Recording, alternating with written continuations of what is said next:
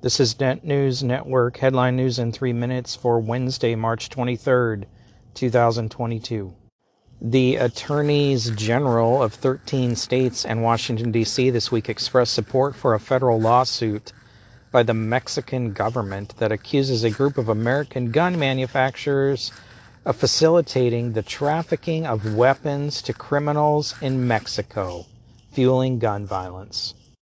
In a brief filed in federal court in Massachusetts, the Democratic attorneys general, including those in California, Massachusetts, Minnesota, and New York, big surprise, argued against the defendant's motion to dismiss the case, saying the federal law providing legal protection to gun manufacturers does not apply in this case. The defendants, among them brands like Smith & Wesson, Colt, and Glock, pointed to the law as one argument in an effort to have the case dismissed.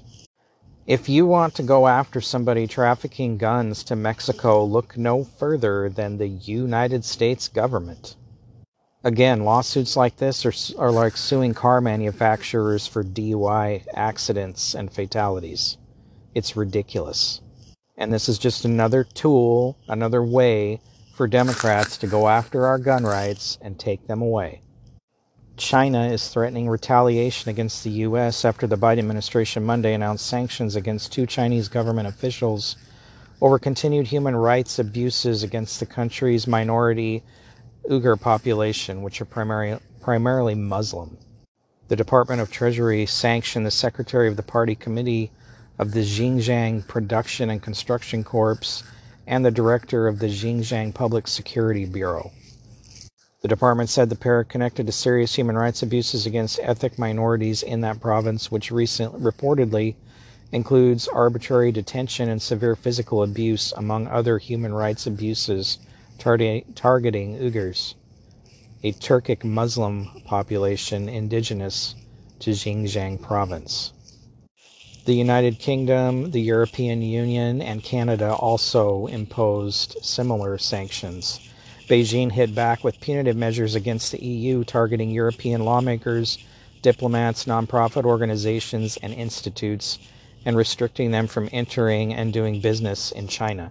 This has been going on for years. Last year, the U.S. determined that their treatment of these people amounted to genocide and crimes against humanity.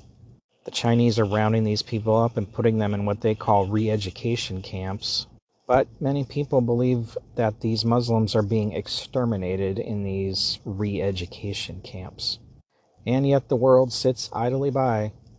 And as I'm sure you've heard by now, good old President Joe Biden on Monday warned that the world is at an inflection point, one that occurs every 3 or 4 generations.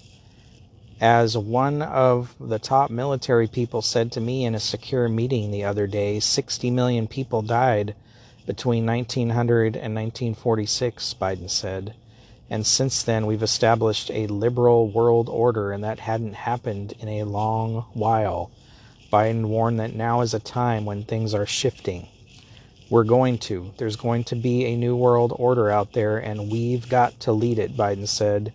And we've got to unite the rest of the free world in doing it. Can you imagine Biden's new world order? There's something coming, all right, and I'm not so sure that it's order. I think more than likely it's chaos. I hope you've prepared accordingly. This has been Net News Network, headline news in 3 minutes. For more, visit netnewsnetwork.net. Thanks for listening.